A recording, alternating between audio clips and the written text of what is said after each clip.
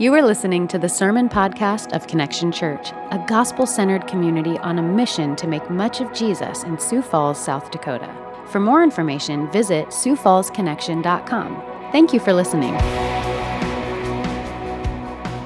Well, I want to invite you now, as is our custom, to join me in Matthew chapter 9. And so if you're new to the Bible or even new to the church, I want to draw your attention to a couple things. So if you don't have a Bible or a smartphone that'll get you access to one, you'll see a paperback Bible in the tray of the chair in front of you. We want you to take that and even make use of it, not just now, but if you don't own a Bible, please let that be our gift to you. Even give that to someone else you know who may not own a Bible. We want to get the copy of God's Word into as many people's hands as possible.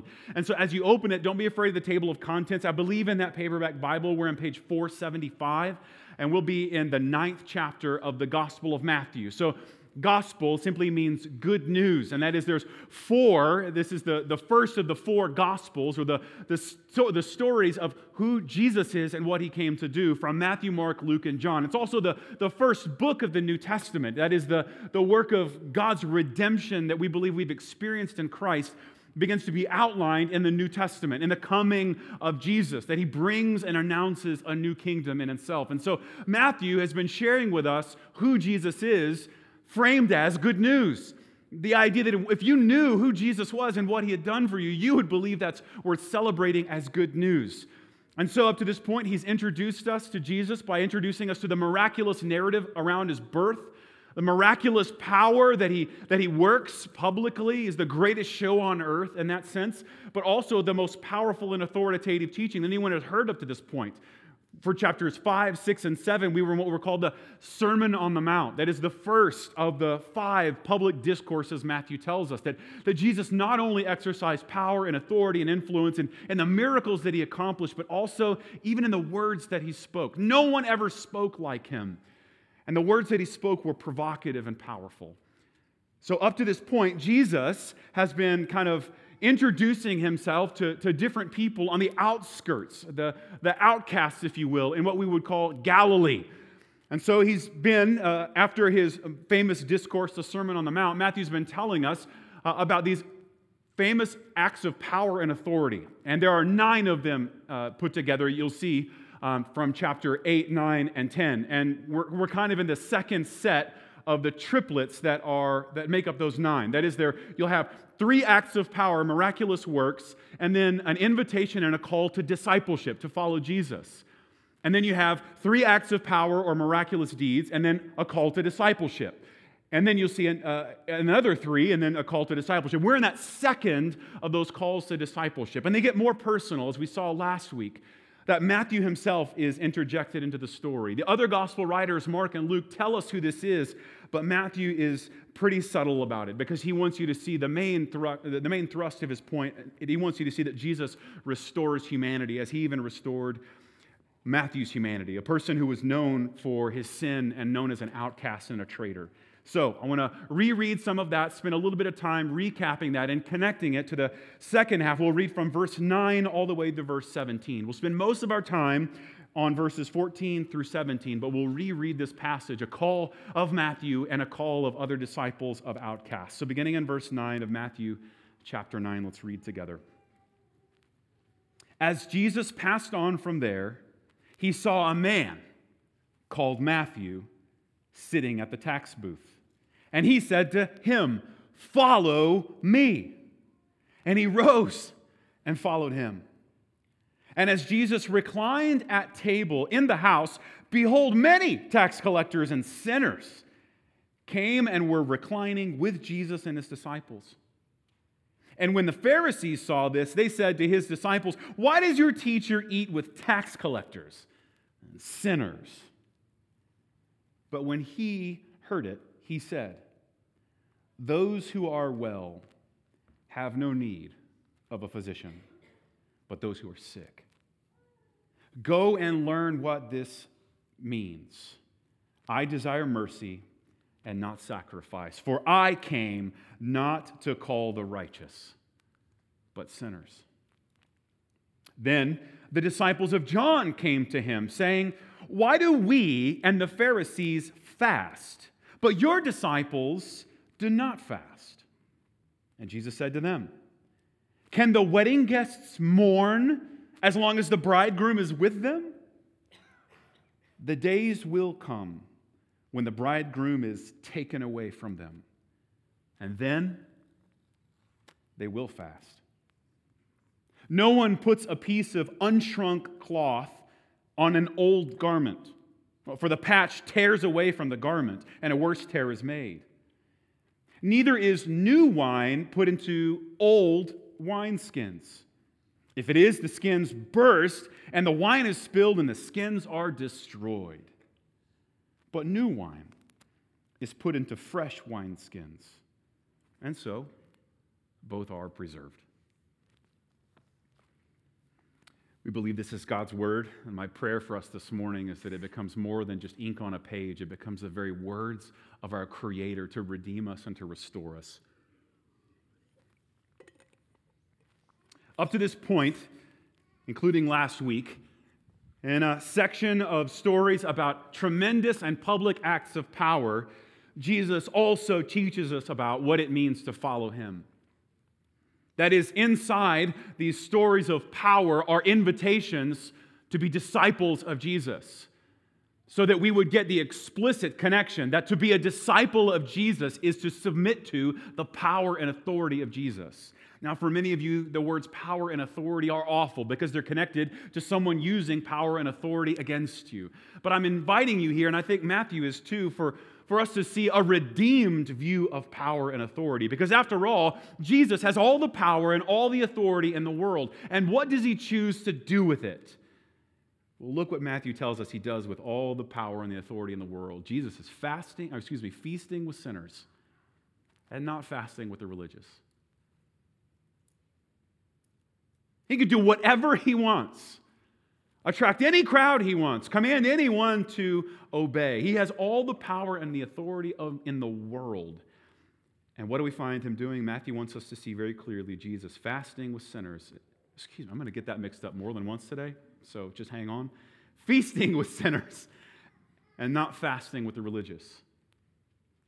Last week we saw this tremendous act of authority is to call Matthew to Himself. And so let me recap that for just a moment. Jesus calls His disciples. In fact, that is what any of you in the room, if you would call yourself a Christian, to truly be a Christian is to know deep down inside of you that you haven't gotten a hold of Jesus as so much as Jesus has gotten a hold of you. There's something in us that even if we wanted to, we couldn't undo what Jesus has called us to. And there's something in us that knows that there's something more powerful on us. Now, some of you are in the medical field. You know this, right? And even right now, you might be in this, even if you're not in the medical field. And there's a status of existence, what's known as on call, right? And for those of you who have ever been on call, you know your time does not belong to you. Like it's like, it looks like I'm here, but I'm not. I'm connected to whatever this device or whatever is about to take me somewhere else. That's a beautiful picture. Multiply that times the infinite nature of God in Christ, and you begin to see what it means to be a Christian and a follower of Jesus. We live in a way that our time and future is not our own. At any given moment, in any given circumstance, you and I are subject to what Jesus bids us to do. And we will, not possibly or might, we will forsake all the things around us for the calling of Jesus. Otherwise, friend, I want to call into question whether or not you really are a Christian. And so maybe even if you're in the room and you're not a Christian, and this thing about Jesus is compelling, or you're curious about it, you wouldn't call yourself a Christian, or maybe you don't know, I'm really glad you're here because I want you to hear on its merits what it means to be a Christian. It's more than just investigating claims, although it is that. Investigating who Jesus is and who He claims to be, and who Christians historically have said that Jesus is. It's more than that. It is to hear and sense the God of the universe calling you out. And it's possible you might be here even in this room this morning because God is doing something, is calling you to something greater. And that is a tremendous act of authority mixed in with these other miraculous acts. Jesus has authority, as we've seen, over chaos and nature. He has authority over even demonic and the spiritual. And then He has authority over sin, to forgive, to cancel. And what we see here now is that Jesus restores the dignity and humanity of humans, of human beings. He restores the dignity and value of people that otherwise would not have it. You saw Matthew introducing himself here as a man who was sitting at the tax booth. That is, there wouldn't have been thought of anyone worse, but what we see here is when Jesus calls this person he wouldn't expect Jesus to call, it upsets people, it provokes people, because then it starts a movement of people who are called out of this life of sin, so much so that Jesus is not afraid of being misunderstood by associating with sinners. And as if that weren't graphic enough, we get the opposite side of that, right? As if the last passage that I read, that he was not only calling sinners, but he was associating himself with them. We find later chapters that he even starts to take on the reputation, not by practice, but by association. So mind you here, this is an invitation for the local church. This is, I hope, when we think about what membership of Connection Church looks like, this ought to be it. That we are just a bunch of sinners and rejects called by Jesus. That's it. There are no other, I would argue, category of people, but we are the ones who actually admit it. And we realize that in that there is hope. Jesus, he says here, didn't come to call the righteous. Jesus came to be a friend and a physician to sinners. And that is the welcome that the Church of Jesus Christ offers. Woe to us if we can dehumanize others and think that we're above them. Did you hear that? Woe to us if we ever think we fit into some sort of category of people that don't need constantly the grace of Jesus. Because after all, that's human nature, isn't it?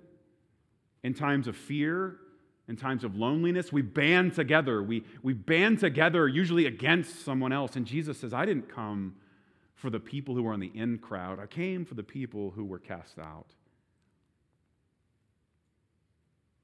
So in verse 14, it's not only that he associates with these outcasts. That would be provocative enough, and we saw last week it is.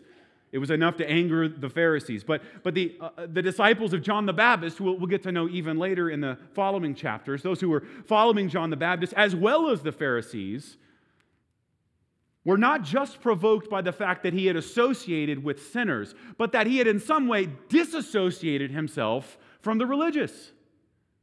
That is, that he not only was teaming up with and feasting with the outcasts, he was not participating in the religious practices that they would expect him to be participating in. After all, Jesus came to be one of us. He came for the in crowd. Why is he hanging out with them? So I think we find at least 5 things. I think we get a little bit of a picture of fasting and religious practice that's instructive for you and I. We get a picture of the rightness of mourning and longing and even celebrating. Third thing, we get a picture of the nature of Jesus and weddings. Fourthly, we see that the days of mourning and the taking away, did you hear that language, of the bridegroom will come. And fifthly, we'll see the fitness and unfitness of mourning and celebrating. The fitness and rightness of a way of being and responding. So, last year, too. Last week we saw the authority of Jesus illustrated in his calling of disciples, giving them a new name, a new identity, a new purpose, a new meaning. And that is the picture of calling, that when you know that your life is not your own. And so this week we see Jesus feasting with the sinners rather than fasting with the religious. And that's a provocative thing. Now, that might not make any sense, but let's walk through and hopefully it will become more clear as we go along. So we get a picture of religious practices in general. But we also kind of get a glimpse in a word that I'll introduce you to, a word religiosity. That is not just a person who is engaging in religious practice, but a person who, in this sense, has a deep loyalty to and even finds meaning and purpose in their religious practices. And this would be entirely provocative for these people, right? That Jesus, who with great acts of power and authority, chose it not to participate in those religious acts. That's an affront. And not only that, what he was eating with in this day, and maybe even our own day, associating with people by the meals that he was sharing with others. Jesus is present in joy with those who know they need him. And yet Jesus, and this will be provocative, is strangely absent from those who choose their own religious performance over presence with him. Jesus is present with the outcasts, and Jesus is not present with those who rely on themselves rather than him. And this is beautiful. In one way, this is the heart cry and satisfying proclamation of all Christians everywhere. This is beautiful, and it will be true for you and me and Christ forever. Sinners feasting with Jesus. That will be us. Because of Christ, we will be feasting with Jesus forever and ever. But notice the paradox that we see here. You have Jesus being present with people who are sinful and in need of help, and evidently Jesus being absent from the people who had their own sense of what it would take to be right and holy before God. And so as a result, this little passage, there's a ton packed in here, but at least one of the things packed in here is the relationship between religiosity and the presence of Jesus. And here's the paradox. Religiosity will forfeit and sacrifice the presence of Jesus. That it is possible to engage in religious and pious acts and forsake the very presence of Jesus. Good things, like good things that the Scripture would expect of us, that would reflect the character of God, can be done in such a way that is utterly and totally void of the presence and work of Jesus. Now, this shouldn't shock you. This is present elsewhere. Luke chapter 10 tells a story of Jesus coming to visit in a village, Mary and Martha. Luke chapter 10, I commend it to you to even reflect on. It says that as they went on their way, Jesus entered a village, and a woman named Martha welcomed him into her house. That sounds like a good thing, doesn't it? Welcoming Jesus into your house. And then she had a sister called Mary who sat at the Lord's feet and listened to his teaching. But Martha, and these words ought to ring true for most of us, it ought to sting. Martha was distracted with much serving. And she went up to him, that is Jesus, and said, Lord, do you not care? No, just like whenever anyone asks you a question like that, that's a loaded question, some indignation. Don't you care? Like, no, right? Do you not care that my sister has left me to serve alone? And boy, you're doing something when you tell Jesus something like this. Tell her then to help me.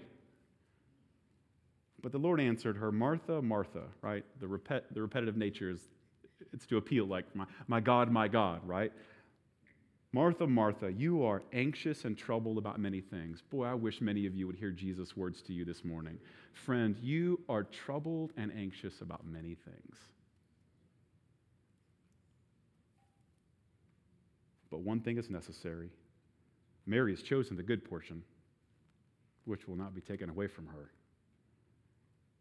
Now, there are other instances of this, but the Bible is replete with examples of how religious activity, for its purpose of appealing to others. We saw this in the Sermon on the Mount when he said, when you fast, when you give, as if to say, you will be doing these things, but when you do it, you don't do it to manipulate the opinions of others to appear a certain way, and you don't do it to manipulate God to get something you want.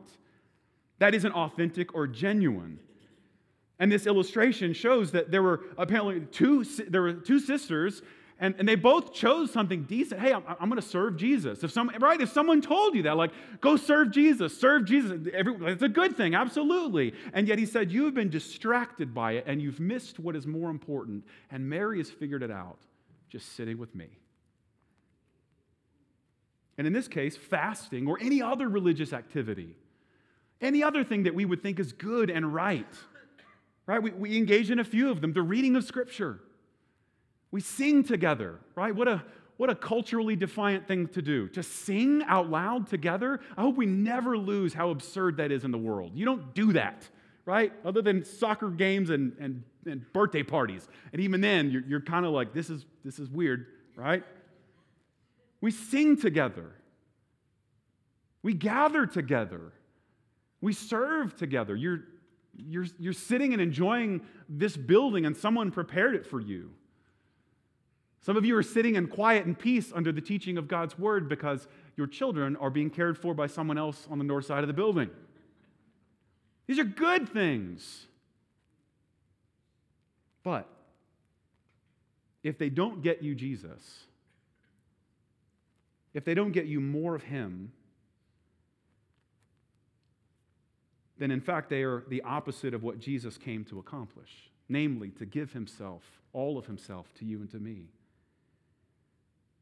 And so the idea here is that if you fast, you see the paradox of people who get to spend time with Jesus and evidently people who Jesus wouldn't hang out with who were fasting. The idea is this, like, if you fast but you don't get Jesus, then all you got was hungry. You didn't get the goal. And the goal is to get Jesus. So here's a way I think about fasting, but not only fasting, you could think of any sort of religious activity. Fasting is feasting on Jesus and feasting with Jesus.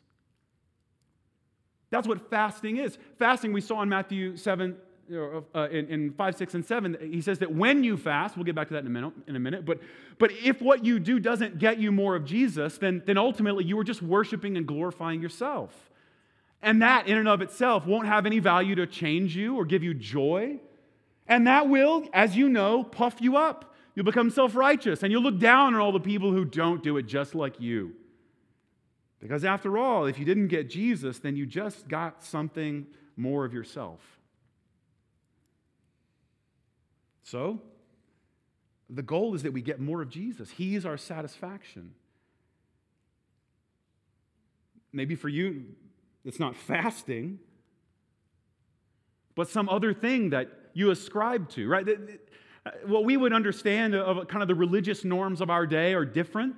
We live in a secularized culture in which we have a basically kind of widely held, we'll say, civil religion, right? There's just a general built-in, right? It's found in the Declaration of Independence, probably better than anyone else. Like, we hold these truths to be self-evident, right? That all men are created equal. They're endowed with these gifts, right? These rights by their Creator: life, liberty, and the pursuit of happiness. And that makes a really great civil religion, because what's it saying? Don't hurt me, right? Don't get in my way. Leave me alone. And don't, under any circumstance, do something that would make me unhappy. And so, our civil religion is a little bit different. It's a little bit different. And yet, ought to also be just as provocative as we encounter Jesus. Because if you engage in those things but don't get you Jesus, you actually haven't gotten those things at all. And so, for those of us who know Jesus, we have encountered His presence, and we are freed from, right? We are freed from other kind of religious activity that strives to get something that it never fully gives. And we get all of that in Jesus. So, do you know Jesus? But maybe this week you spent most of your time relying on yourself. Is that you? You spent most of your time just kind of being self-sufficient and relying on yourself? Well, one, that was probably pretty lonely. Two, come to Jesus. Come to Jesus. Get from Jesus what He offers. And this will seem too good to be true for both the religious and the irreligious. That the most famous and powerful person in all the universe would come and dine with people who don't deserve it, who are otherwise outcasts and rejects. That seems too good to be true. But it also seems too good to be true for the irreligious. For the religious. You mean I can get Jesus apart from my own works? You mean I don't have to prove myself to get what Jesus offers? You mean I don't have to earn God's favor? It seems too good to be true for both. So, He came so that you and I could admit our need, and so that you could feast, even in the most hungry circumstance, on His presence. Are you saying I could be received into the feasting with Jesus this whole time? Yes. We find Him feasting with sinners and not fasting with the religious. The second thing you see is the presence of Jesus is accompanied by celebration. The presence of Jesus is accompanied by celebration. And so we get this picture of mourning and longing, the idea of what you would experience in fasting or any sort of self-denial, and yet the feasting that these other people experience in the presence of Jesus. And friend, think of this as just a very simple axiom that you and I declare to be true and will declare to be true forever and ever and ever. That in the presence of Jesus, we find all the joy we could possibly imagine. After all, the psalmist says it this way, that it says that in God's presence and at his right hand are pleasures forevermore. Psalm 16, you make known to me the path of life. In your presence there is fullness of joy. At your right hand are pleasures forevermore. The fulfillment of this promise and this psalm is for us granted in Christ. That to be near him. Right, this is why we sing kind of a well-known hymn, Come Thou Fount of Every Blessing. We don't sing, Come Thou Blessing. And friend, most of you have spent most of this week singing that. Give me blessing, give me blessing, give me the thing, give me pleasure, give me comfort, give me the blessing. And we don't sing that. We sing, Come the fount, the source, the means, the giver of every good blessing. Because it's so much more fun to be sitting and be inheriting all of the blessings that we get in Christ, as opposed to just hoping that he might give us what we need for the next few moments. We're more needy than that. We're more hungry than that. I don't just need a meal. I need all the meals. I don't just need breath and life. I need life more abundant. You see the picture here that you and I get to proclaim, that in God's presence, the very presence of God, and in this case, you see a very real and tangible evidence, don't you? Because maybe you read that, in God's presence is pleasure forevermore. So now I don't need to really work, right? I need to do whatever I can to get into the presence of God. And that isn't what Jesus says is the fulfillment of this promise. At my right hand, in my presence, are all the pleasures and joy that you could possibly want. Even prepare your heart now. This is what we get to start celebrating a month from now, right? As we celebrate Advent. So many of you, maybe you just hear the good news that Advent is this declaration against this kind of reading. That you got to do your best, clean yourself up, purify yourself, right? That's what they would have expected from Jesus.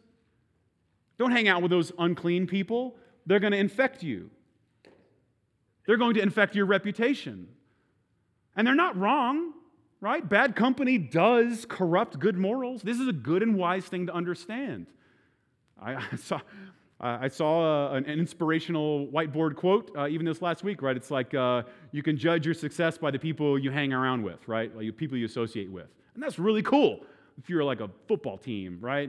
Or you want to succeed. And that's not necessarily untrue, and the Pharisees were right for seeing it. But notice, that is not what we celebrate in Advent. We don't clean up our mess so that we can see and experience God's presence. God comes down and takes on the mess. And now we're free. We're free from striving. We're free to simply receive what he came to do and accomplish for us. And we're free to receive all the pleasures that are at his right hand, that we don't earn, but he freely gives, because that's just what he's like. So, think of it this way. We fight for the celebration that comes in the presence of Jesus. And we are keenly aware of the things that rob us of that joy. Here's the third thing we see, is the nature of Jesus in weddings. Now, I feel like I could go on and on about this. Here's what I'll just simply say. If you've ever heard me preach at a wedding, I'm committed to this till I die. I can't think of anything better to say. But this is a beautiful picture that Jesus is giving us of the nature of God. So he's reclining at the table with these people, and that provoked questions. Disciples of John says, "Why are we fasting, but your disciples do not fast?" Right? Same thing, Martha. Why am I serving and she's not? And Jesus is like, well, can the wedding guests mourn as long as the bridegroom is with them? And he gives us three different kind of illustrations of things that don't fit, right? The first one is mourning at a wedding.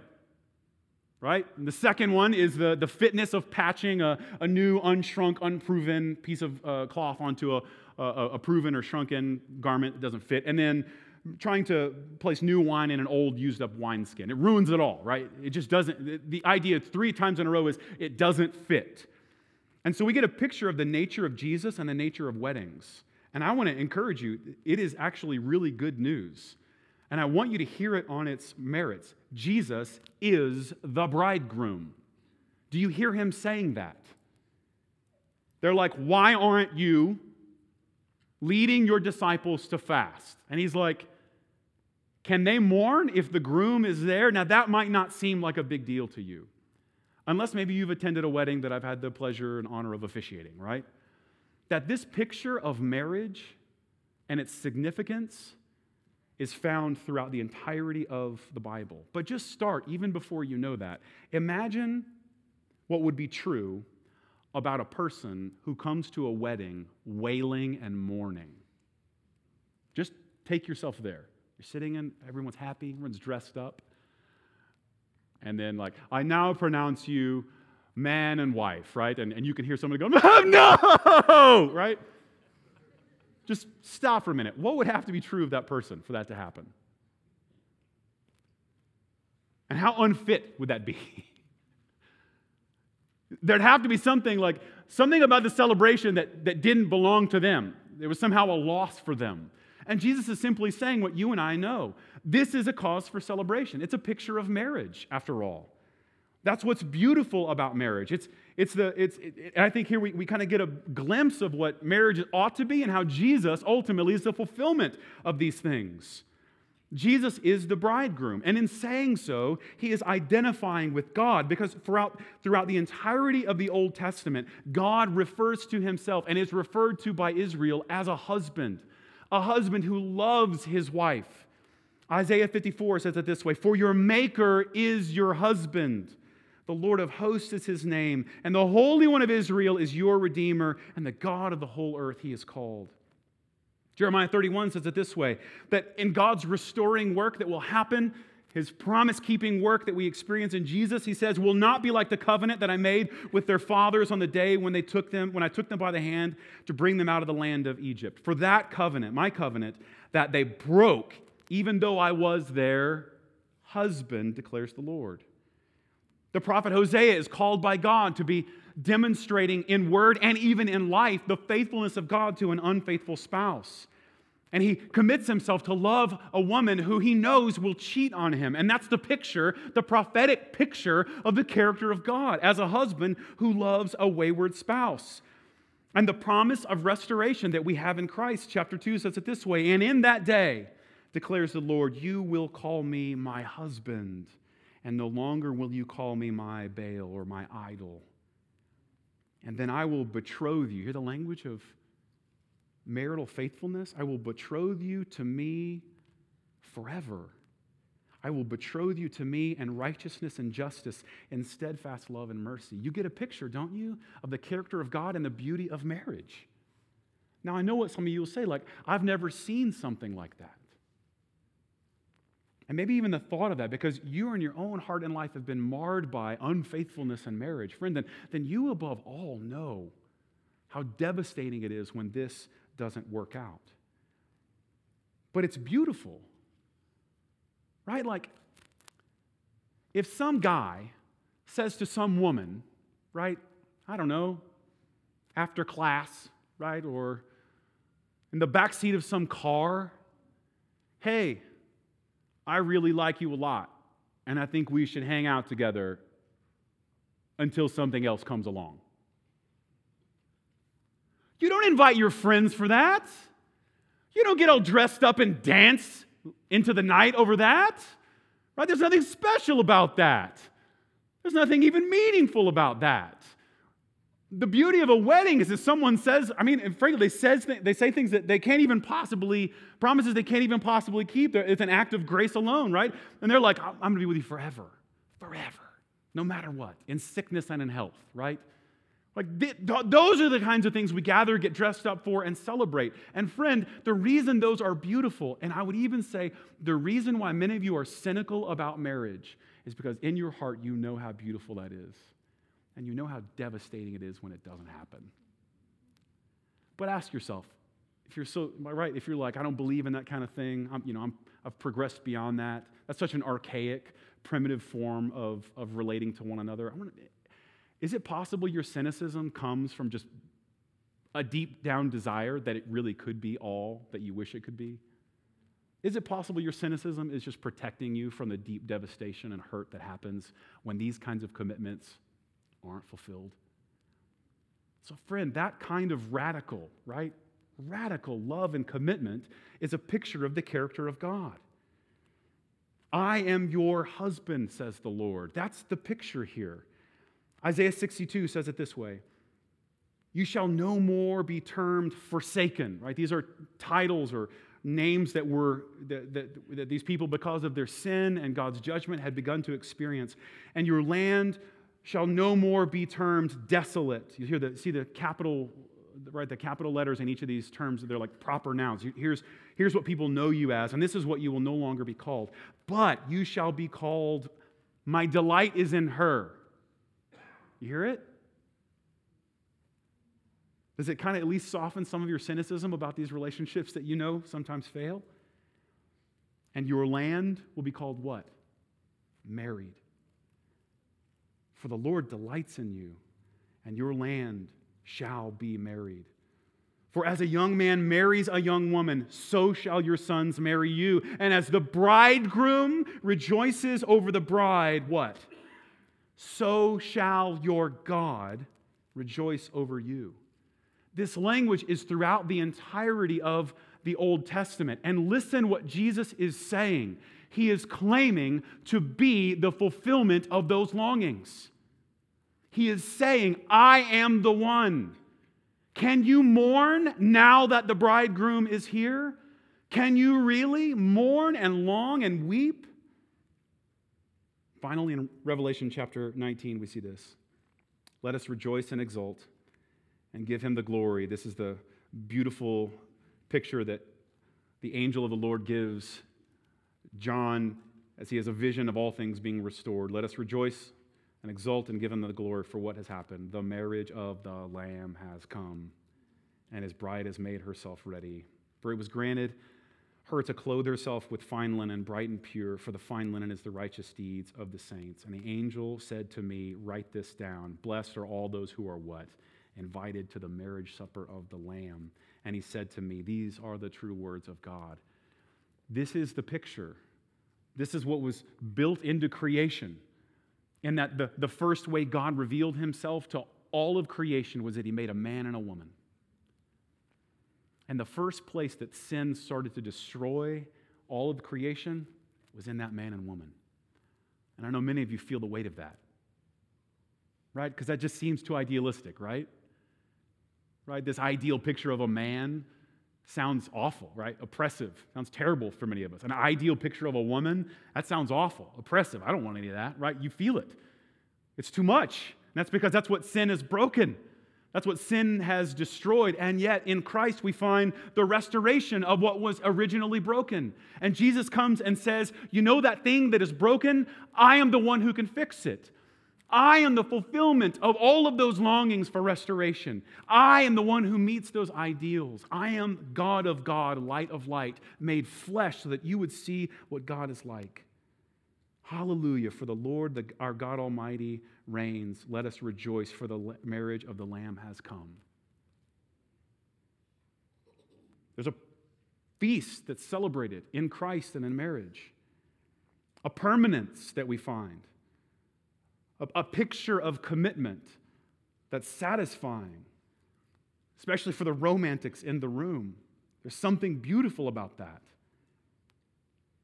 And yet, we find here Jesus saying, I am that fulfillment. You won't be able to find that kind of restoration and reconciliation apart from me. And so therefore, did you hear it? That's why my disciples aren't mourning. The people who know me and experience my presence cease from mourning because they get this. They realize that everything they've longed for, the love and affection, right, the acceptance, the care and attention that you and I all wish we could have has been promised for us and fulfilled for us in Jesus. And so why would we mourn and rejoice now that we have received what God has given us in Christ? And so he gives us two more pictures of fitness, right? Two things that are fit or unfit. One, you saw here, is the idea of fasting and the appropriateness of fasting or longing for something. And then the two that are parallel at the very end, that if you were to take a new, unshrunk, unproven, right, like think undeveloped piece of cloth, and you had a tear in an older piece of cloth, if you sewed that new cloth onto it, it would begin to shrink, and then it would start to tear. And then, here's the profound thing, it would destroy both. It would render them both useless. Same thing. Think of a wineskin here as a leather, right, or some sort of an animal skin that had the ability to expand but be somewhat airtight, right? And as it got wet, it was really only good for one batch, right? Think of like you could only make wine, a batch of wine out of, with one set of skins, and after that was it.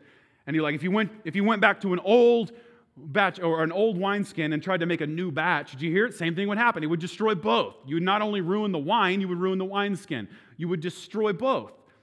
Now, this unfitness is meant to be a paradigm, like a mini parable for us, so that we begin to see that what Jesus came to bring and to accomplish is not just some reformation of the old. He's not just dressing up their best efforts. He is doing something radically new. He is bringing a new kingdom and a new king. He is coming to make all things new. He is not coming to simply take the old stuff and dress it up and reform it. He is coming to start something utterly new. Now hang on to that. That kind of provocative statement is what's going to get him killed later. It would call that blasphemy. But it's meant to be provocative. That what Christ is doing is new, and the old ways of being will be destroyed if you try to fit Jesus into it. For us practically, that means that if you try to kind of like baptize your way of being and kind of stamp Jesus on it, not only do you corrupt and ruin who Jesus is, but you even corrupt and ruin your own sense of purpose and identity. Your own being and value is corrupted in that. Rather than simply, like the sinners who welcomed and feasted with Jesus, say, "Isn't this great? Isn't this great that the power of the universe has been poured out on us, not to condemn us, but to feast with us?"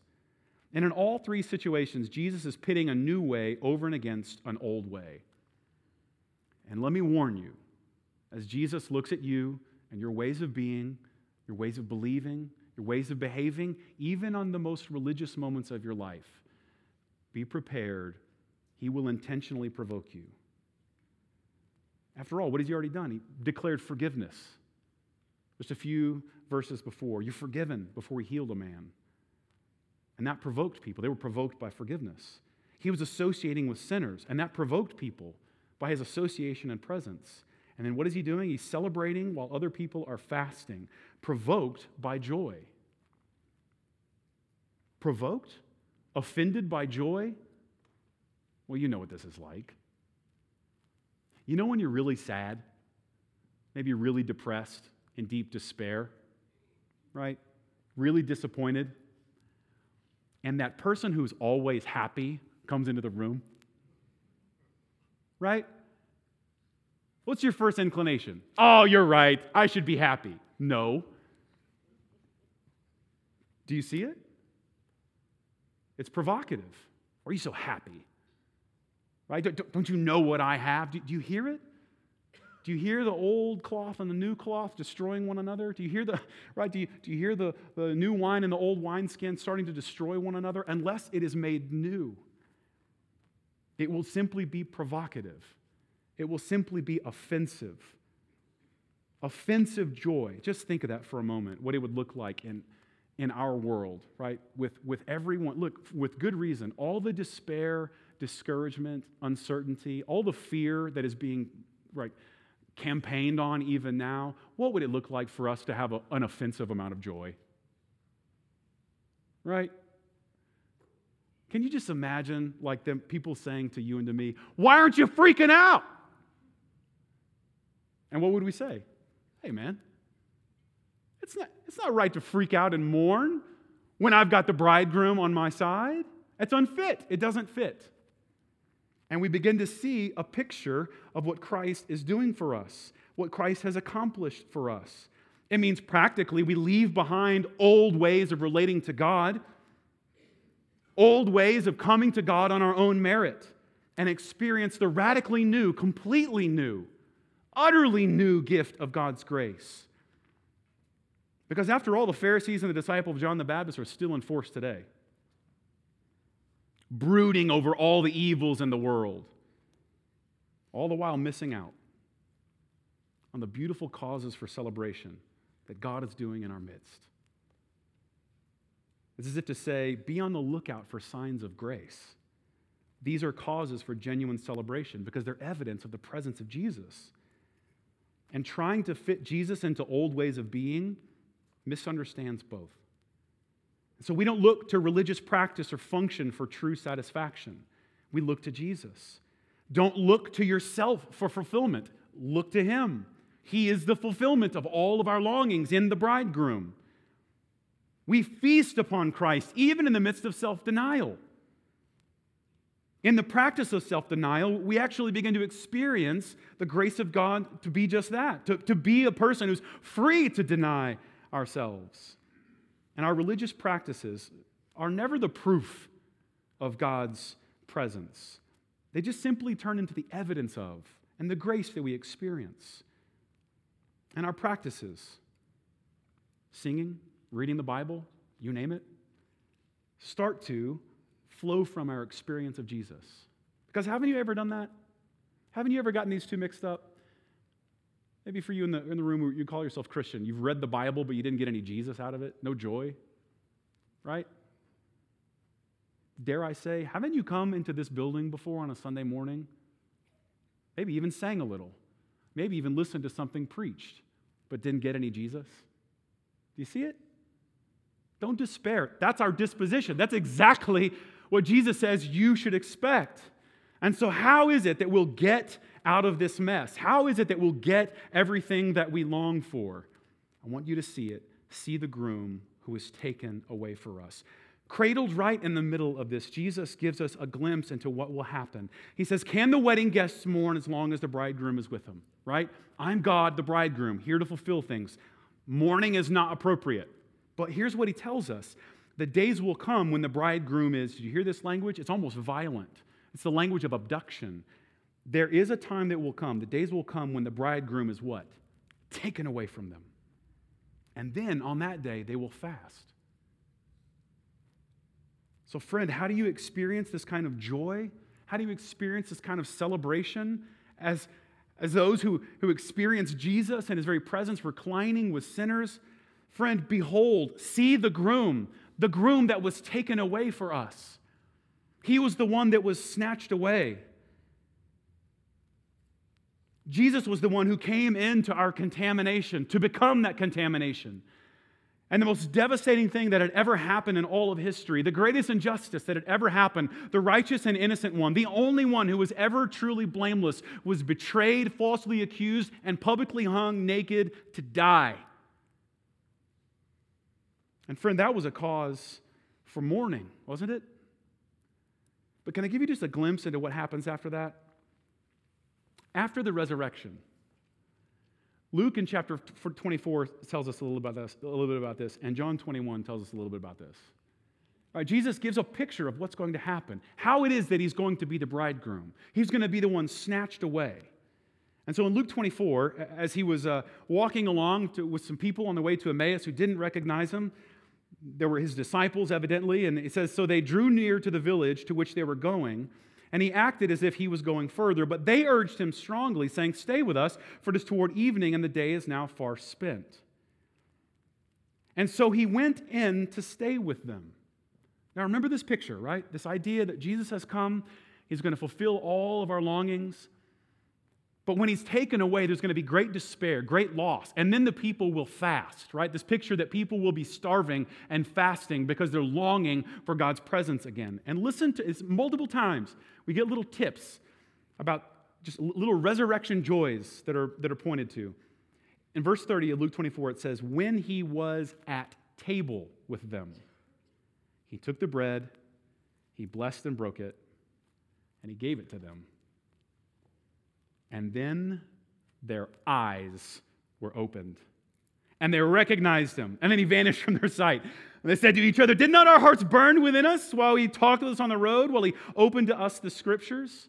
Later, he appears to the other disciples. It says, when he had said this, he showed them his hands and his feet. And while they still disbelieved for joy and were marveling, he said to them, you'll love this, have you anything here to eat?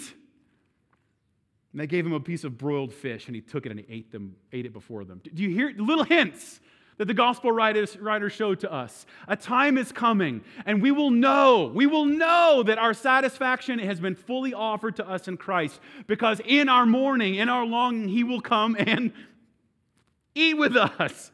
John 11 says, when they got out on the land, they saw a charcoal fire in place with fish laid out on it and bread. And who had cooked it and prepared it? Jesus. Best cooking show in the world right there. I'd love to see how he fished for him. Right? And Jesus said to each of them, bring some of the fish that you've caught, because he just told them to fish on the other side. Likely they'd gone back to their old ways, and he said, yeah, you can't do anything without me, not even fish. And he tells them, fish over here, right? And it swamps the boat. So Simon Peter went aboard and hauled the net ashore full of large fish, 153 of them. And although there were so many, the net was not torn. Jesus said to them, come and have breakfast. Do you hear it? The way we are satisfied is we behold and look to the groom who was taken from us. The one who was taken from us. Even now, as we receive grace and joy and hope in him, we long for him to come back and make all things new. We long for him to come back and say these kinds of things, right? How do we respond rightly? We begin to see that Jesus is the one who is taken away instead of us. And we long for him to come and make all things new. Because in the same way that it was unfit for these disciples to mourn in the very presence of Jesus, so also in some small way it's unfit for us to mourn now that we've been given the grace of God in Jesus. We grieve, Paul tells the Thessalonians, but we don't grieve as those who have no hope. That would be unfit. That'd be unfit. That'd be like crying for sadness at a wedding. It's unfit, unwelcome even. As if Jesus says to us, in some sense, that our grief is unfit. Because we know also that Jesus one day will return and banish all sorrow completely. It will be unfit. It will be unwelcome even. Stop starving. I'm here. I'm the bread of life. No more pain. I'm here. Stop weeping and stop crying. I'm here. Here's my favorite one. No more sinning. I'm here. No more suffering. I'm here. No more dying. I'm here. Friend, ask Jesus. Look to him for his presence and to give you forgiveness and comfort. Look to him and even put away the practices that are unfit of experiencing his presence in your life. Repent of them and turn to him and rejoice and celebrate. Feast with him. As the one who is a friend and physician of sinners. Stop striving to prove that you're something you're not. Martha, sit at his feet. Enjoy him. Think of it this way. If you want to see how well you're doing, don't look at yourself. If you want to see how well you're doing, look to the bridegroom who comes to feast with sinners, to restore us to right fellowship with the Lord, to restore our relationship with our Creator, to reconcile us in light of our sin. He is the one who was snatched away, betrayed, and beaten so that you and I would be welcomed into the feasting. Behold, see the groom who's taken away for us. Let's pray. Jesus, thank you so much that you have stepped into the places we could not ourselves step. You have done for us what we could not ourselves do. I pray that for some in this room, maybe this is the first time they've considered the mystery of who Jesus is and what he's done. I pray even now, in the midst of great despair and sorrow, that they would receive the invitation to feast with Jesus.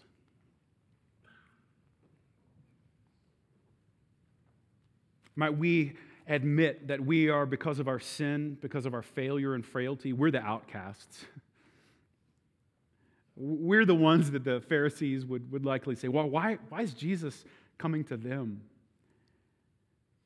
And yet, what a mystery to behold. Even though that's absolutely true, here we are feasting in his presence, feasting on his grace and forgiveness, feasting on his mercy, being satisfied in the depths of our soul by the good news that he's come to give us all that we long for, to make right all that was broken. Might even now the gift of faith be given to many in this room. Might they look to Jesus and turn to him. For some of us, maybe the right response is to realize all the ways that we're trying to accomplish by our own merit and effort what is unfit in Jesus' presence. Might many of us dispense with striving for something that Jesus freely gives? Might we begin to experience his presence in a radical and renewing way? Might we begin to long for what we know ultimately will happen? Might we receive by faith today the promise that he has taken away our sin and guilt, and one day he will take away all of our suffering? A time is coming when like mourning at a wedding, it will be unfit to mourn because Jesus will have come to make all things new, restored each of us, put back together, clothed us with his righteousness. And the only fit thing to do will be rejoice in his presence, feasting with him forever. Might you implant a deep joy and rejoicing and hope and celebration into our hearts this morning for those who need it. Renew us, reinvigorate our joy with a vision and a picture of a bridegroom who's come back to renew and restore us. We thank you for the feasting and celebration we have in Jesus and we look forward to in Jesus. And it's by his grace we pray. Amen.